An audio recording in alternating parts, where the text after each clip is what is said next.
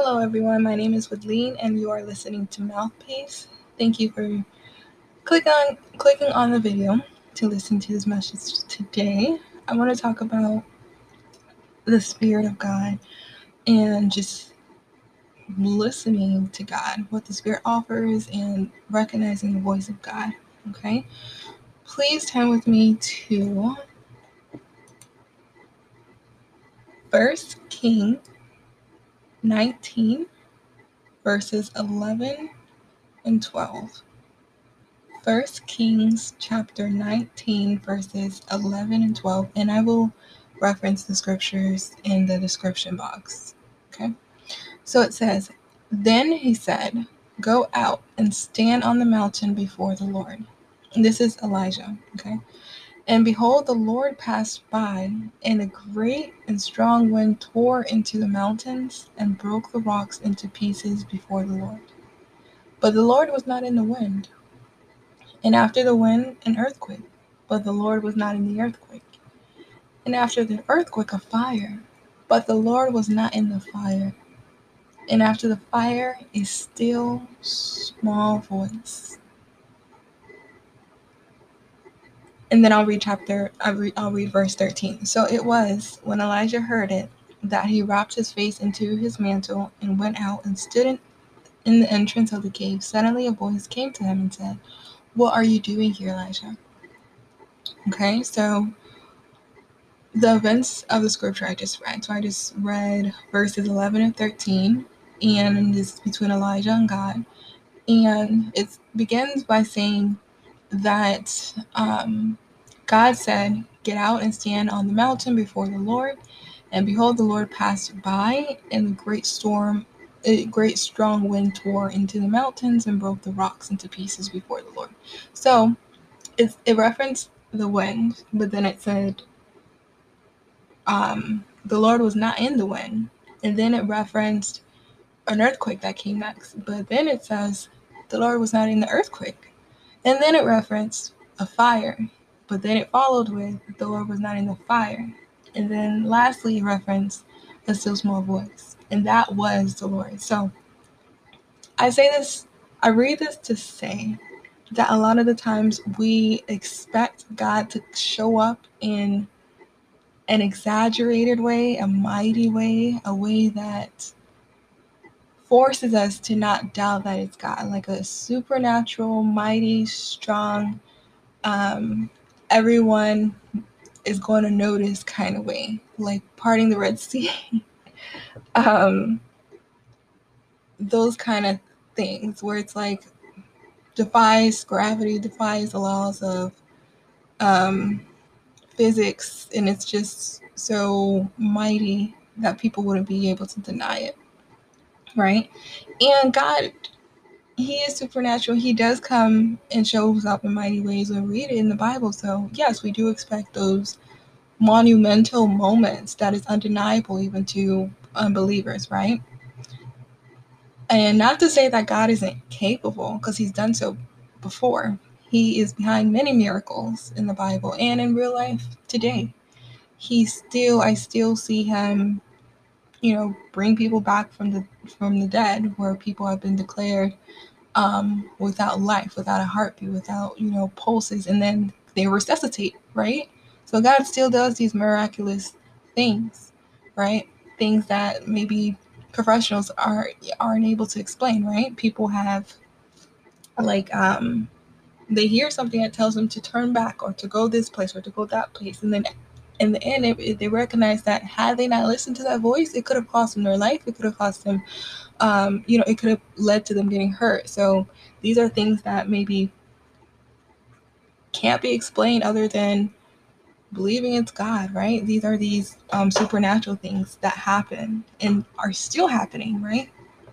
But I read the scriptures to point out that sometimes we expect all God's moments to be so extra and so magnificent that when He does show up, we totally miss Him, because sometimes He's not going to show up in the strong wind. Sometimes He's not going to show up in the earthquake. Sometimes He's not going to show up by fire. Not to say He can't, because in the Bible He showed up in the burning bush, right? He showed up in the burning bush in the New Testament. I believe it was with Moses. He showed up there. So, not to say that he can't do that, but I want you to also not always, our expectations may be so high. Sometimes it may cost us seeing the little things that God is doing in our lives daily. So just be mindful that it may not take you feeling different or feeling like God actually answered your prayers to know that your prayers are answered. Like many things, God is calling us to have faith for a reason. Where life tells us no, God wants us to have faith that it's a yes from Him, that it is happening. We don't need the parting of the Red Sea to tell us it's happening, because we have faith that regardless of what we see, that His words are final. And even if His words don't align with what we see, His words shall prevail over our sight. Always. Think of it this way: if you look into a mirror that is that causes your reflection to be distorted, because they have, I guess, those mirrors like maybe in the circus, and then make you look all squiggly and extra, expanded or really slim. And we know in reality that mirror is flawed. It's not a real reflection of ourselves. So we can look at that mirror and know that, okay, that mirror is false, right? It's playing mind games or whatever. It's an illusion, you might say, right? So if a mirror alone can throw us off, we shouldn't be so quick to rely on sight all the time. Most of the time our sight is accurate, right? But also recognize that it may fail us too. So we can't always look to the evidence of the world.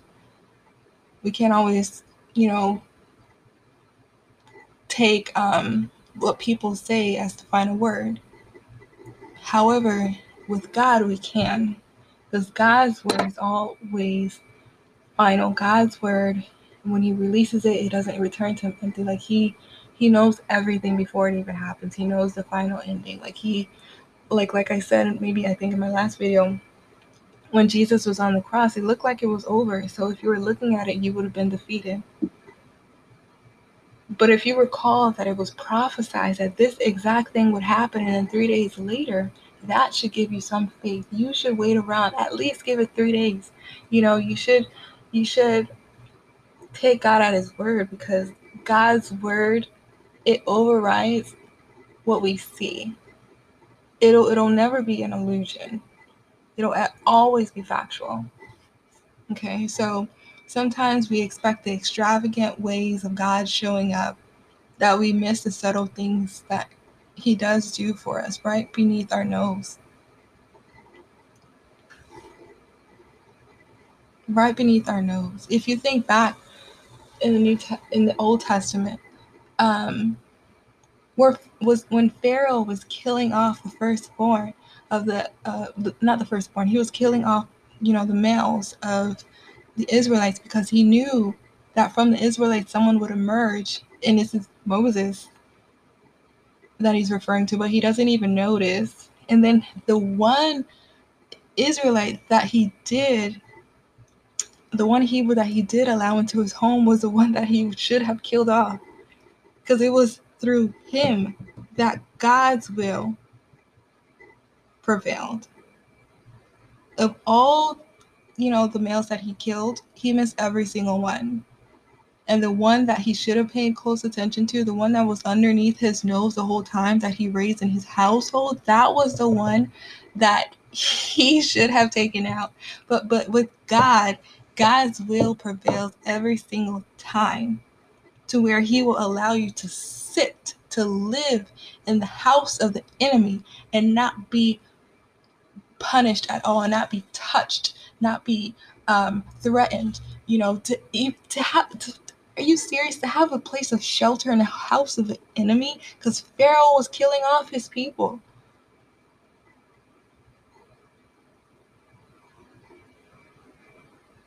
That is just so insane.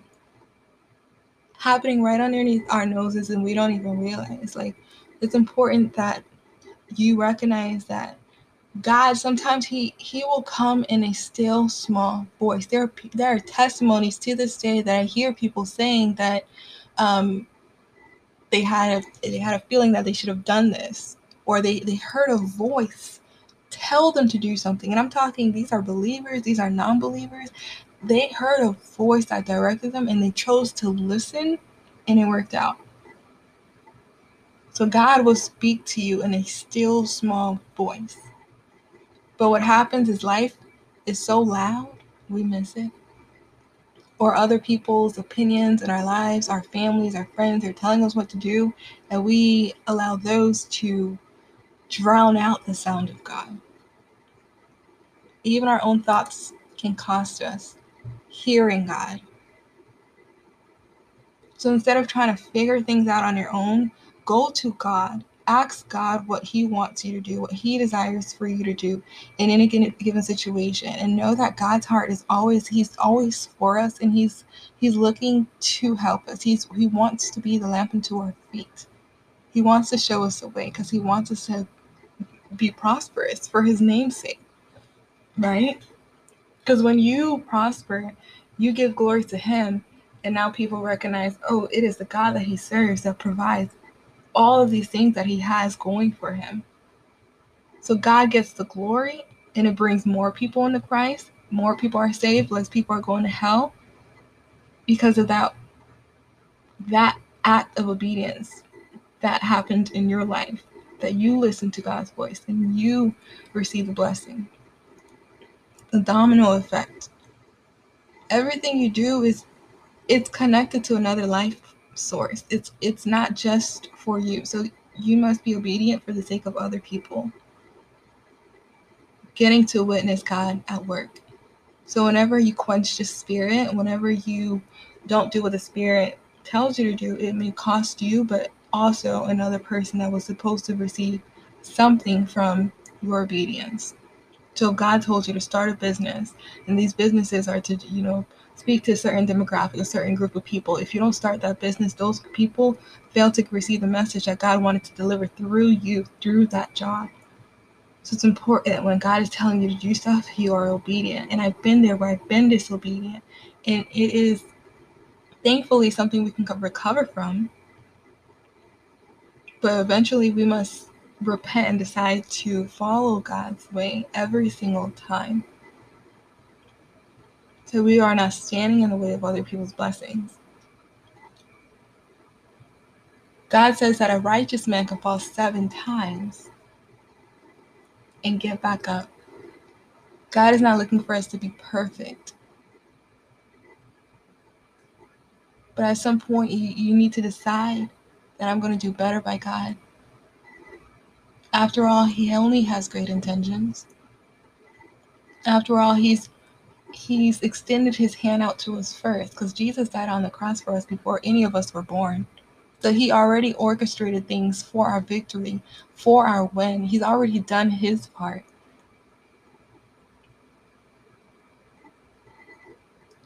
Please turn with me to John chapter 10, verses 27. My sheep hear my voice, and I know them, and they follow me. So Jesus Christ is a great shepherd. He's referring to His followers as His sheep. And back then, shepherds used to spend a whole lot of time with their sheep. I'm not even talking about the Bible. This is life. Like, sheeps literally would recognize the sound of their shepherd. So if another shepherd or another person were to call to them, they wouldn't respond. But as soon as their shepherd shows up, they would come because they literally recognize the distinct voice of their shepherd, because their shepherd has spent ample time with them for them to know. That's how close we should be with God. How do we get there? We read His word. We meditate on his word. We internalize every aspect of it. If God said it is his will for you to succeed, we need to know that failure is not an option. That needs to be removed from the table. Even if we fall down, it's a part of the success story that's in the making. Like, we need to flip everything, allow the word to renew our mind, and turn everything so that we make our lives align with the word of God. We make our thinking align with the word of God. If you're thinking one way and God is thinking another way, and you're not thinking the same way, you need a change, because the word of God is not going to. So you need to adapt his way of thinking and forfeit everything you thought you once knew. Allow God to cleanse and purify and renew your mind. That is scripture. And it tells us to meditate on it. So it's not enough to dust your Bible off every couple months, because then you could really forgetting everything. You need to saturate yourself in it daily to feed yourself. If the world is constantly taking from you every day, how much more should you be replenishing? How much more should you be drinking again? After you exercise, don't you need to rehydrate? So after you go into the world, don't you need to spiritually recover? You need to feed yourself, as the world is trying so hard to strip you of what you have. You need to give it yourself a fighting chance. You need to reread his word and reread it and know it in your heart. If God forbids every Bible on earth was wiped out in the blink of an eye, would you know God? How well do you know his word? Would you be able to survive spiritually now that the physical book is gone? Or would you be regretting, oh man, I should have spent more time in the word. I don't have any scriptures memorized. I don't know what God would say on this matter. I don't know God's heart on this particular issue. Like, where does he stand on abortions? Where does he stand on the government? Where does he stand on leadership? If you don't know all these things, then you need to spend more time in his word, because he's answering them. He's answering them. So, my sheep hear my voice, and I know them, and they follow me. Are you following the Lord? Look at Jesus' life, look at your life. Anything that sets you apart, those are the things you need to work on. The differences. Adopt his character. Desire to be more like him. Surely that'll be for your good, and it'll benefit other people, because again, it's not just you. Jesus' life was not just about him. It was about everyone else that would benefit from his sacrifice. It was about everyone. He died on the cross for everyone. So know that just like him, his life is more than his life. Like, the great people that God's used, like people that surrender their lives to him, if you truly are of God, God is going to use you to impact others, because there's so much people that are suffering, and God chooses to work and reach them through us. Not that he has to, but for some reason he chose to do that. He chose Jesus to come on earth, physical form, to help other people. I'm sure that he could have done other things, but he didn't. He wants people to know his love through you that is listening, through me, through the people we know, like through people. He's not choosing animals. He's not choosing,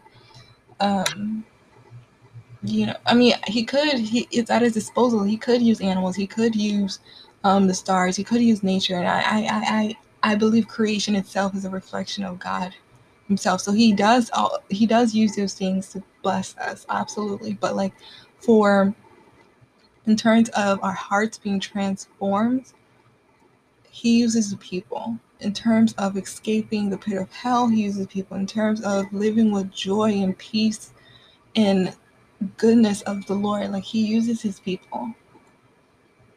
Please turn with me to Isaiah chapter 11, verses 2. 2, and I think I may continue to 3. We'll see. And the Spirit of the Lord shall rest upon him, the Spirit of wisdom and understanding, the Spirit of counsel and might, the Spirit of knowledge and fear of the Lord. So this is a King James version. I'll read it again. Isaiah 11, verse 2, and the Spirit of the Lord shall rest upon him, the Spirit of wisdom and understanding, the Spirit of counsel and might, the Spirit of knowledge and fear of the Lord. So the Spirit of God is offering these things. So it's offering the Spirit of wisdom. If you want wisdom, God is it. He has it, and He's freely offering it. It's not like something He's withholding. If you want wisdom, ask Him, Lord, please give me wisdom. And it's offering understanding. How many times have you tried to understand something? You try to become financially literate. You try to understand the subject being taught in class, physicists, whatever it is. You try to understand, but it's not working. Turn to the Lord. Ask the Lord for supernatural understanding. God, I need to know this. I need to pass this exam. I need to impact this industry. Help me to understand the ins and outs. Connect it always to the people being blessed. Surrender it to God. And when you surrender it to God, know that it'll be beyond you. It must be connected to the people. If you want to be a doctor, they directly try to help people. Make it about the people. Don't make it about the money for you. It's great money and it's a blessing, but make sure you are in it for the right reasons. Whatever it is. Even if you work at the gas station, give it to God. God, I want other people to be able to have transportation so they can go to their jobs, so they can do this and that. I want to be a blessing to them. Help me to provide a way for them to help, their lives. Even something as simple as gas, providing a need. The Spirit of God also offers counsel and might. So that's direction. That's boldness. And it offers the spirit of knowledge, wisdom, understanding, and knowledge. That's the Holy Grail. Who wouldn't want that? And fear of the Lord. Fear of the Lord is the beginning of wisdom. Fearing the Lord. And when it says fear of the Lord, it's referring to a reverence of God, like respecting the Lord, like honoring His word. If man says something and then God says something, you are quick to throw out what man says, and you totally embrace what the Lord says, and you see Him as the sovereign Lord, as an amazing God that can't do any wrong, that is always right no matter what it looks like, and you are submissive to His will. You don't question His ways. You trust in Him regardless of what it sounds like. That's reverence. That's God is looking for you to honor what He says regarding your life. And then in verse 3 it says, and shall make him of quick understanding in the fear of the Lord, and he shall not judge after the sight of his eyes, neither revoke after the hearing of his ears. So it's saying we're not relying on the physical things. We're not relying on our physical sight and our ears to make decisions. Verse 4 says, but with the righteousness shall he judge the poor, and revoke with equity for the meek of the earth. And he shall smite the earth with the rod of his mouth, and with the breath of his lips he shall slay the wicked.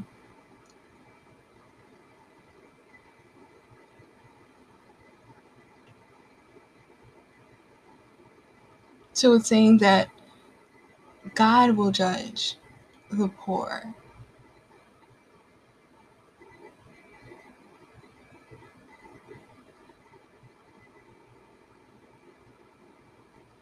It's important that Well, actually, it says, but with righteousness shall he judge the poor. It might be referring to Isaiah, actually. I'm not sure who it's referring to on this part. But back to verse 2 and 3. The Spirit of the Lord is offering wisdom, understanding, knowledge, counsel, and might, and fear of the Lord.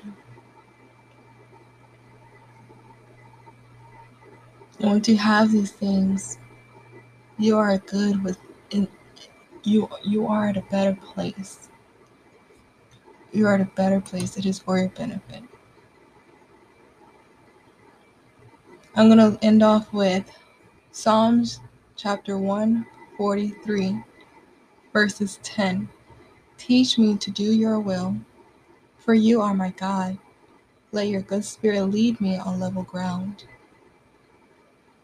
Teach me to do your will, for you are my God.